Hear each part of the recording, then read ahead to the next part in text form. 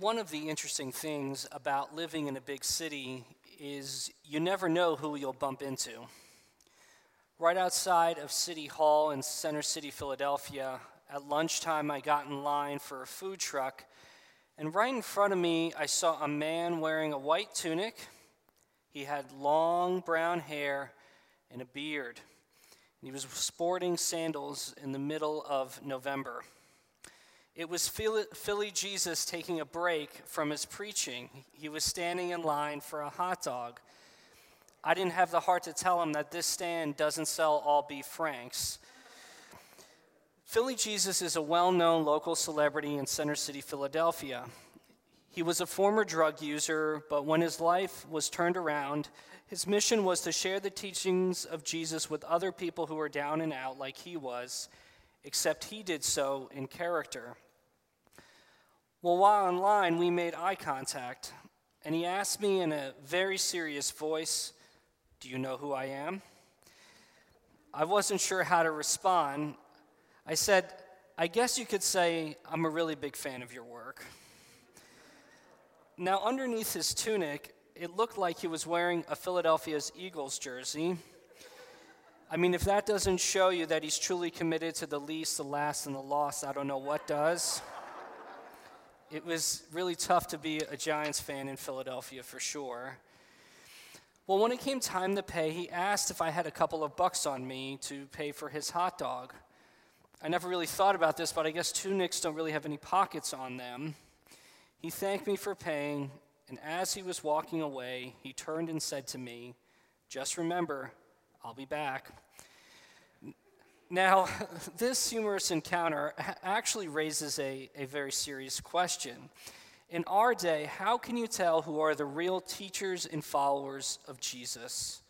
How can you tell the difference between an authentic Christian and the almost Christian?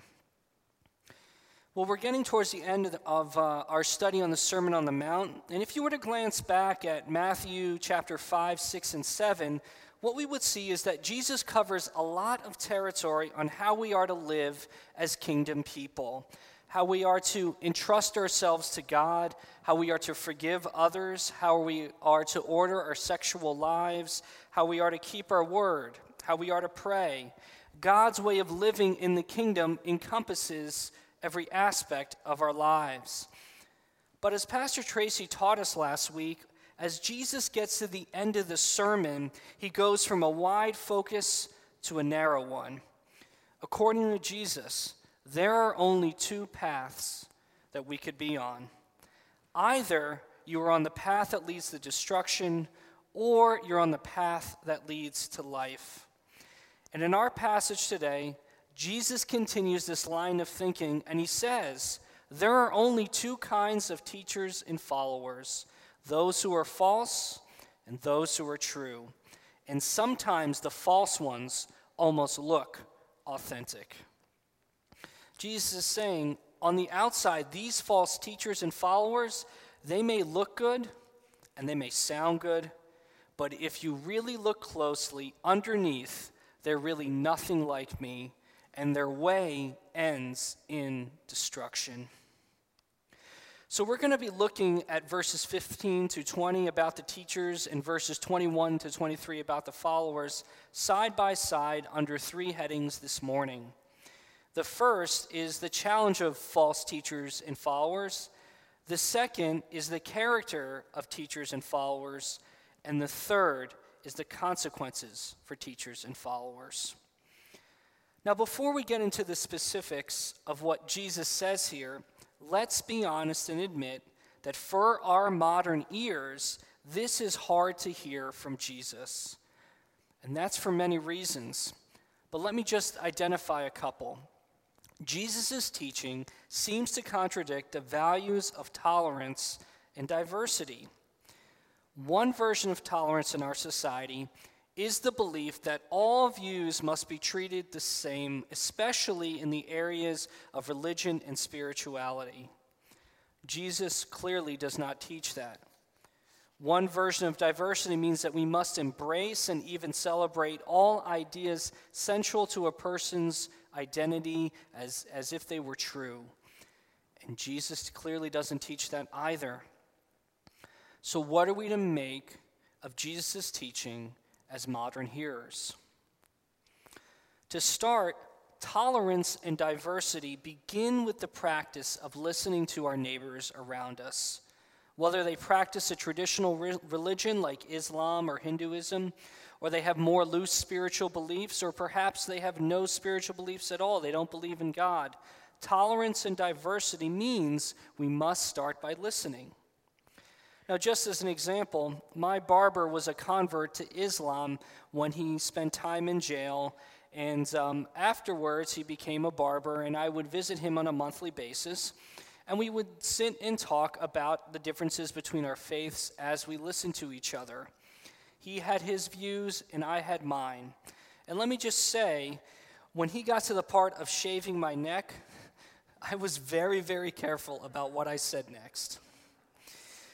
Now, what if after all these conversations I had with him, I said to him, "You have beliefs about God, I have beliefs about God, and in the end, they both are true."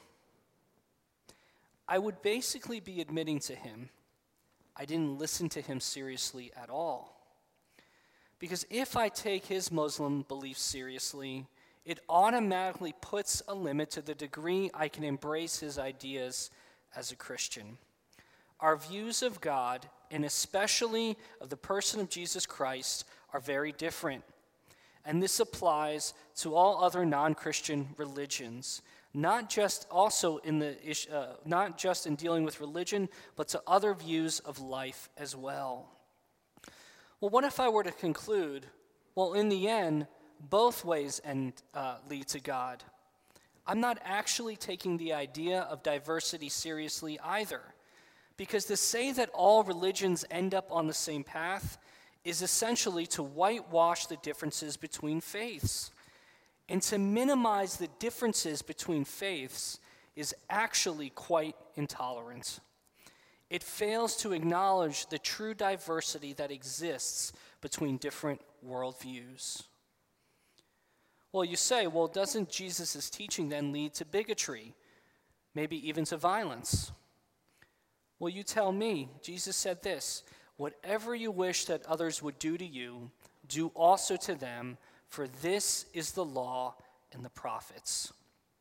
Jesus taught his disciples, "You shall love your neighbor as yourself." More than tolerance, Jesus commands us to love. Look at society's response to those who don't embrace certain versions of diversity.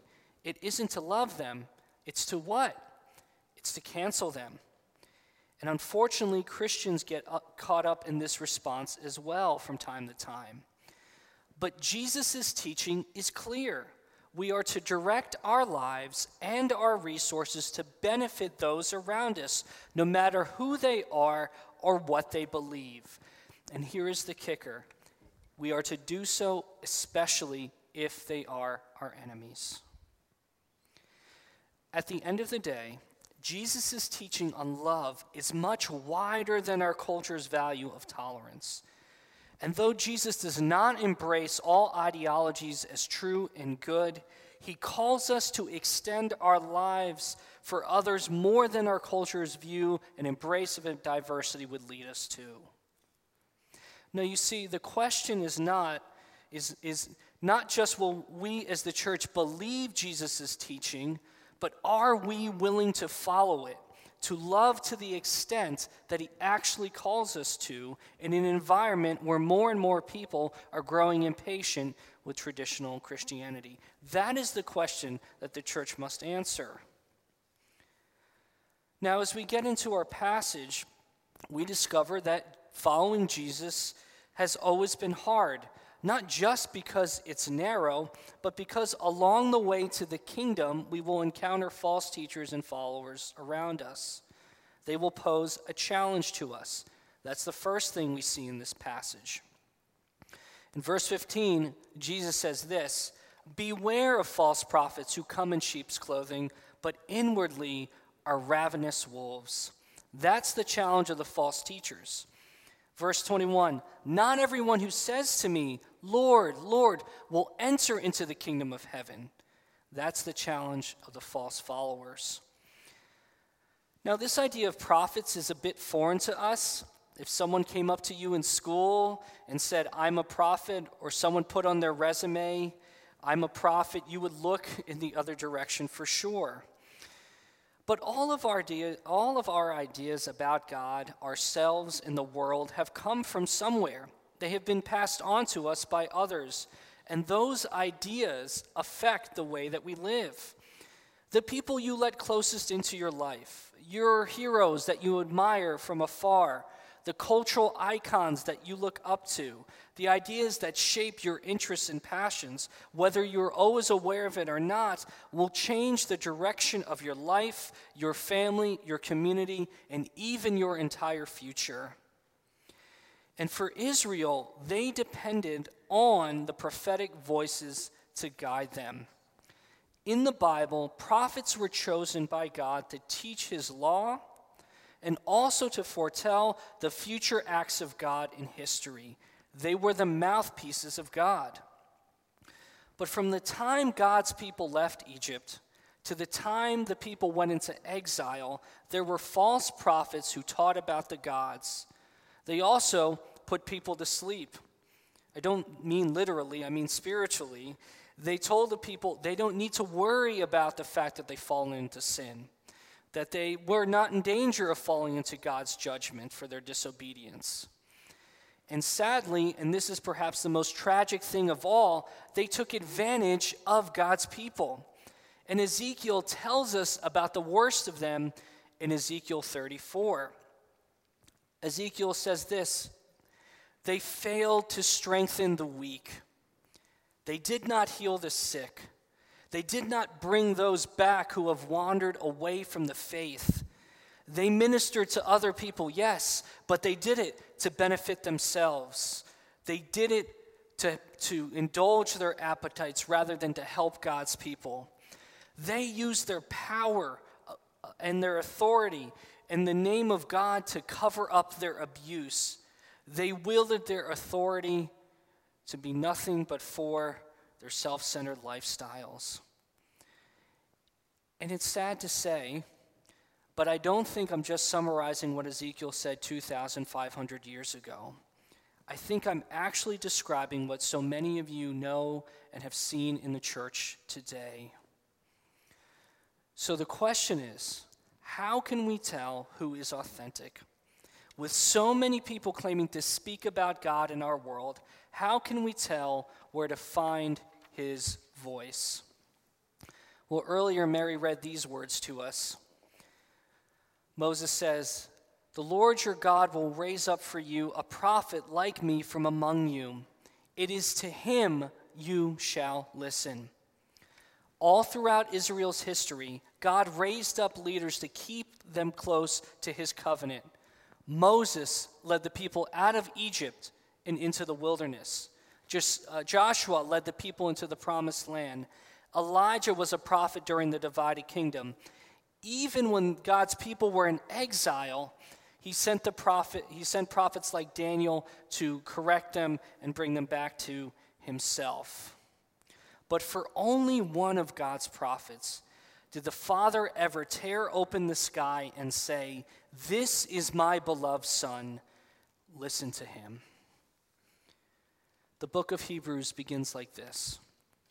In the past, God spoke through the prophets at many times and in various ways. But in these last days, he has spoken to us through his Son. Here's what this means. Everything God had said prior to Jesus was to prepare us to receive Jesus as Lord. Jesus is the final authority on all things related to God. So how do we know that someone is speaking for God? It comes down to what they say about the person of Jesus Christ. But there is more to this, and it's important that we see it. Peter, in his first letter, tells us that it was the Spirit of Christ that was speaking all along through the Old Testament. Jesus isn't simply the final prophet that Moses predicted back in Deuteronomy. Jesus was speaking through all the inspired prophets of God. It was the breath of Christ that carried the words of Moses, Jeremiah, and the other prophets of the Old Testament. You see, whether it's in the Old Testament or in the New Testament era, whether it was in the early days of the church or the 21st century, the Lord Jesus is the standard by which we evaluate all claims about God. Jesus is at the center of what God is up to in the world. So if the ideas or leaders or people or choices you are making is steering you away from following the Lord Jesus, you can be sure you're no longer on God's agenda. It doesn't matter if the people you are following claim to be Christian or pastor a large church, or maybe they're a well-credentialed biblical scholar or theologian. On the surface, what they say may sound good. They may even have a significant following. But if at the end of the day, what they are doing is leading you away from treasuring the Lord Jesus Christ above all things, they are not true followers of God. They are wolves in sheep's clothing. That's what they are, according to Jesus. Now, that's the challenge of false teachers and followers. Let's now look at their character. In verse 16 and 20, Jesus says this, "You will recognize them by their fruits." If they really believe the truth about Jesus, it will show in their lives. Not just what they teach, but in how they treat others, how they run their ministry. Jesus is saying what comes to the top of their lives reflects what's really at root in their hearts. When you consider joining a church or being part of a ministry, you probably do a little bit of research. What are the church's beliefs? Who are the leaders? What do they preach? What are the things they're doing to serve God in the community around them? And Jesus is saying, they may have good doctrine. They may even call me Lord. And they may do wonderful things in my name. They may even bring many people to faith. And they can even cast out the demonic. But those things alone do not reveal that they are my disciples by any means. Just because someone signs off on a doctrinal statement that says they believe the Bible to be true and authoritative doesn't actually mean that they live under the authority of Jesus Christ. And just because someone can preach from the Bible and have thousands of people listening to them each week, and their sermons are downloaded all over the world, doesn't mean they know how to care for a person's soul one bit. Now, in the American church, we can mistake agreement with doctrinal statements with faithfulness to Jesus Christ. And we can confuse showiness that draws a crowd with substance of character. I have benefited and shared many podcasts of preachers with others. Many of you have too. But for as many hours as you can listen, even to the most sound teachers, you can never really know what they are about until you see what fruit they produce. Does their life actually reflect the teaching of the New Testament? Are they compassionate to struggling sinners, or are they heavy-handed? Do they shepherd the church with other elders, or are they all about executing their own vision? Do they welcome correction from other people? Do they live with a spirit of repentance? Do they seek out accountability from others about their sinful vulnerabilities? Are they like John the Baptist, the last of the prophets of the Old Testament? Do they say, I must decrease and Christ must increase? Are they like the Lord Jesus Christ and they are willing to lay down their lives for the sheep? In the words of Jesus here, Do they do the will of the Father in heaven? Do they live the way the Sermon on the Mount talks about? Carl Trueman is an author and professor who used to teach seminary students. And when he taught the first-year seminary students, he would go around and ask each of them, which pastors have most influenced you? And the students would name the big names, the names that you and I maybe would roll off our tongue so easily. And he made the comment that the church, and pastors themselves included in this, have lost sight of what it means to be truly shepherded. The church has become like the music industry or like the TV industry. The church in America promotes the idea of a celebrity pastor as if they could replace a local shepherd. Now, I believe there are many faithful teachers and Bible teachers that we can learn from. But a book, a podcast, a website, a sermon doesn't actually show you a person's character. And this is an important aspect of evaluating the truthfulness of a teacher or follower of Christ. Listen to how Eugene Peterson paraphrases it in The Message. Don't be impressed with charisma. Look for character.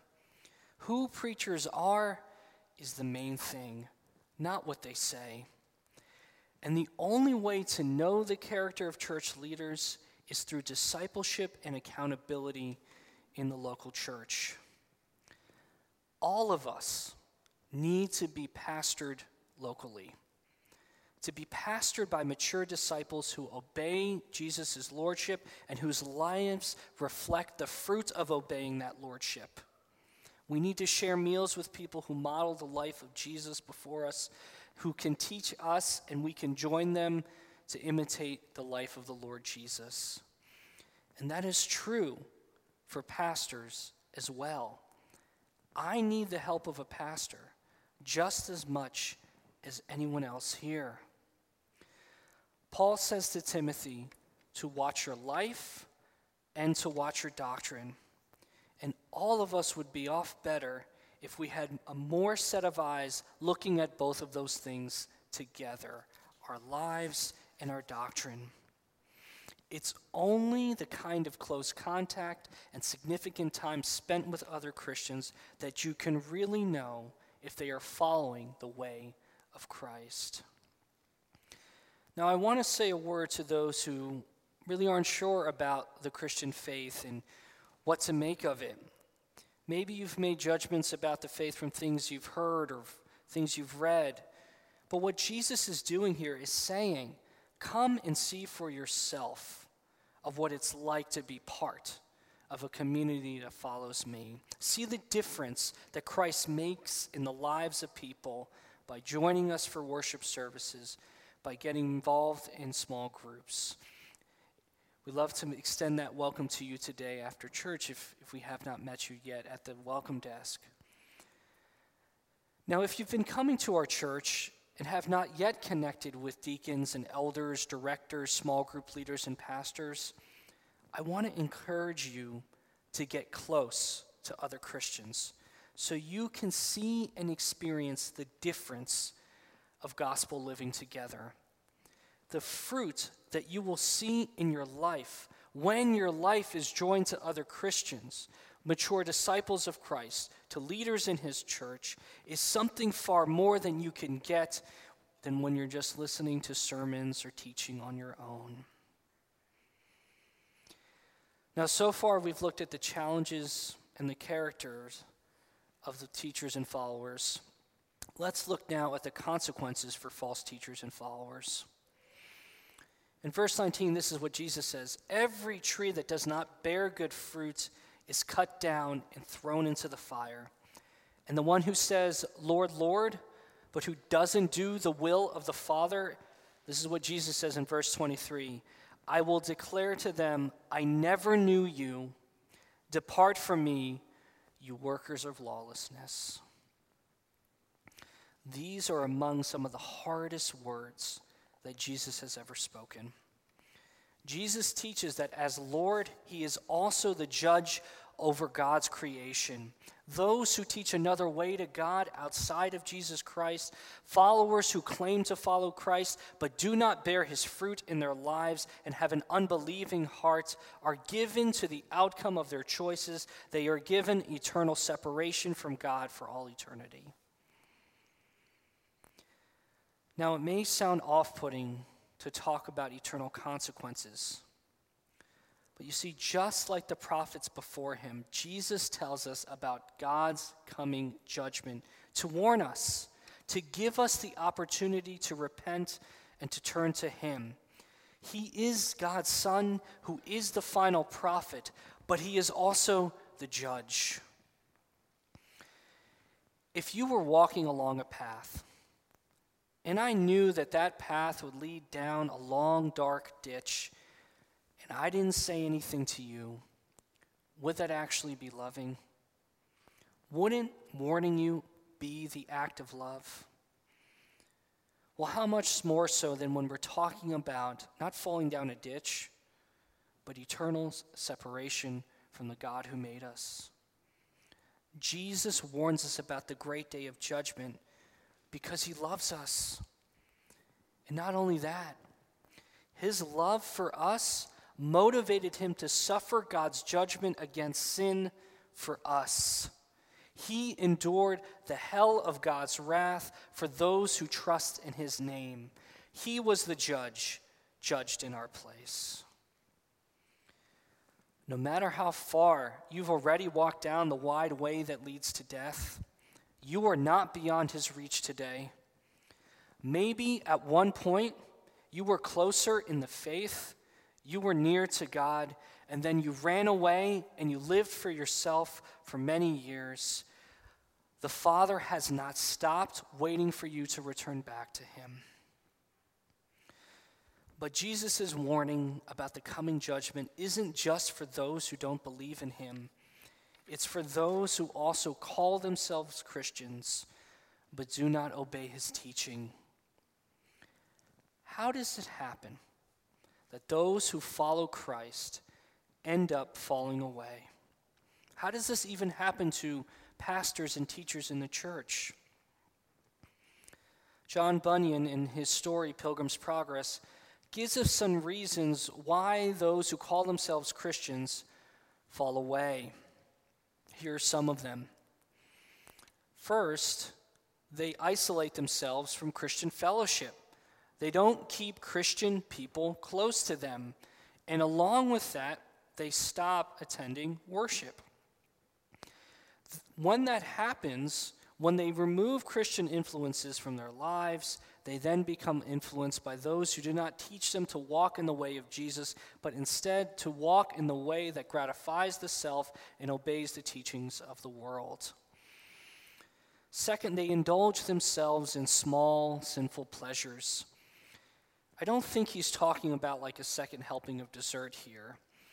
He means things like allowing your mind to dwell on resentments and the wrongs that have been done to you. He's talking about giving yourself over to excess, overworking, oversleeping, indulging in entertainment that distracts you from real life engagement in your life. Now here's the final one I'll give you. He says they stop meditating on the gospel. They draw off their thoughts from the remembrance of God, death, and the judgment to come. All those who trust in Christ by faith are truly God's children and have been given eternal life and are saved from God's wrath forever. But Christ will still judge us for every word that we have uttered. And if we are teachers in the church, every word that we have taught. But God's word calls each of us to examine ourselves to see whether or not we are truly in the faith. This past fall, I interviewed a man by the name of Father Augustine Wetta from a St. Louis monastery. And he said that the way the housing arrangements were set up, the oldest monk in the group was roomed closest to the cemetery. It was to remind them that soon one day They will die and face Christ for all eternity. When a disciple of Jesus keeps in mind that they will die and that they too will face Jesus, it actually really teaches them how to live today. Psalm 96:13 says this: "Let all creation rejoice before the Lord, for he comes to judge the earth. He will judge the world in righteousness and the peoples in his faithfulness." Christ's judgment for the believer is not to fill us with dread, but instead to take every opportunity to be alert in our faith, always eager to do the will of God.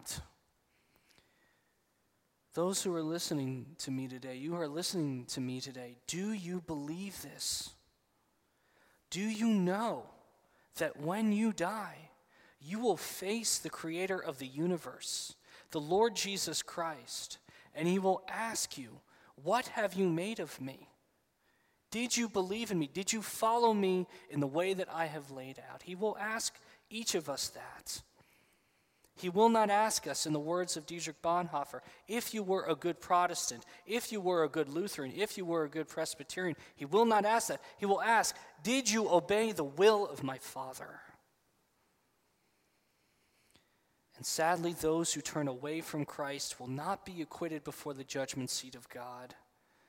And neither will they who said they were Christians, who said they trusted in the Lord Jesus Christ, but did not walk in the way of Jesus. But to those who did trust in Christ and endured in faithfulness to the end, the day of judgment, by God's grace, will bring the unending joy of being united to our Master Jesus Christ forever. That is the news of Judgment Day. And may God give us the grace to keep our eyes fixed on the Lord Jesus Christ until that great day. If you have not yet fixed your eyes on Christ, may today be that day. If you have fixed your eyes on Christ and you have wandered away, may you refix your gaze again. And if you are following Jesus today, may God give you the grace to follow him tomorrow and the next day until you see him face to face. In the name of the Father, and of the Son, and of the Holy Spirit. Amen. Join me in prayer. Lord Jesus, you are the great judge over all creation. And we humbly acknowledge that apart from you, we have no hope in this life or in the life to come. Lord, we are so grateful that in your mercy you warn us so that we could come to you, not in cowering fear, but in endless joy, knowing that when we come to you, we know the one we were created to know, and that we are walking along the way that truly leads to life and goodness and blessing to all. Father, would you help each of us endure and give us the strength to be faithful to the end? Through the Lord Jesus, we pray these things. Amen.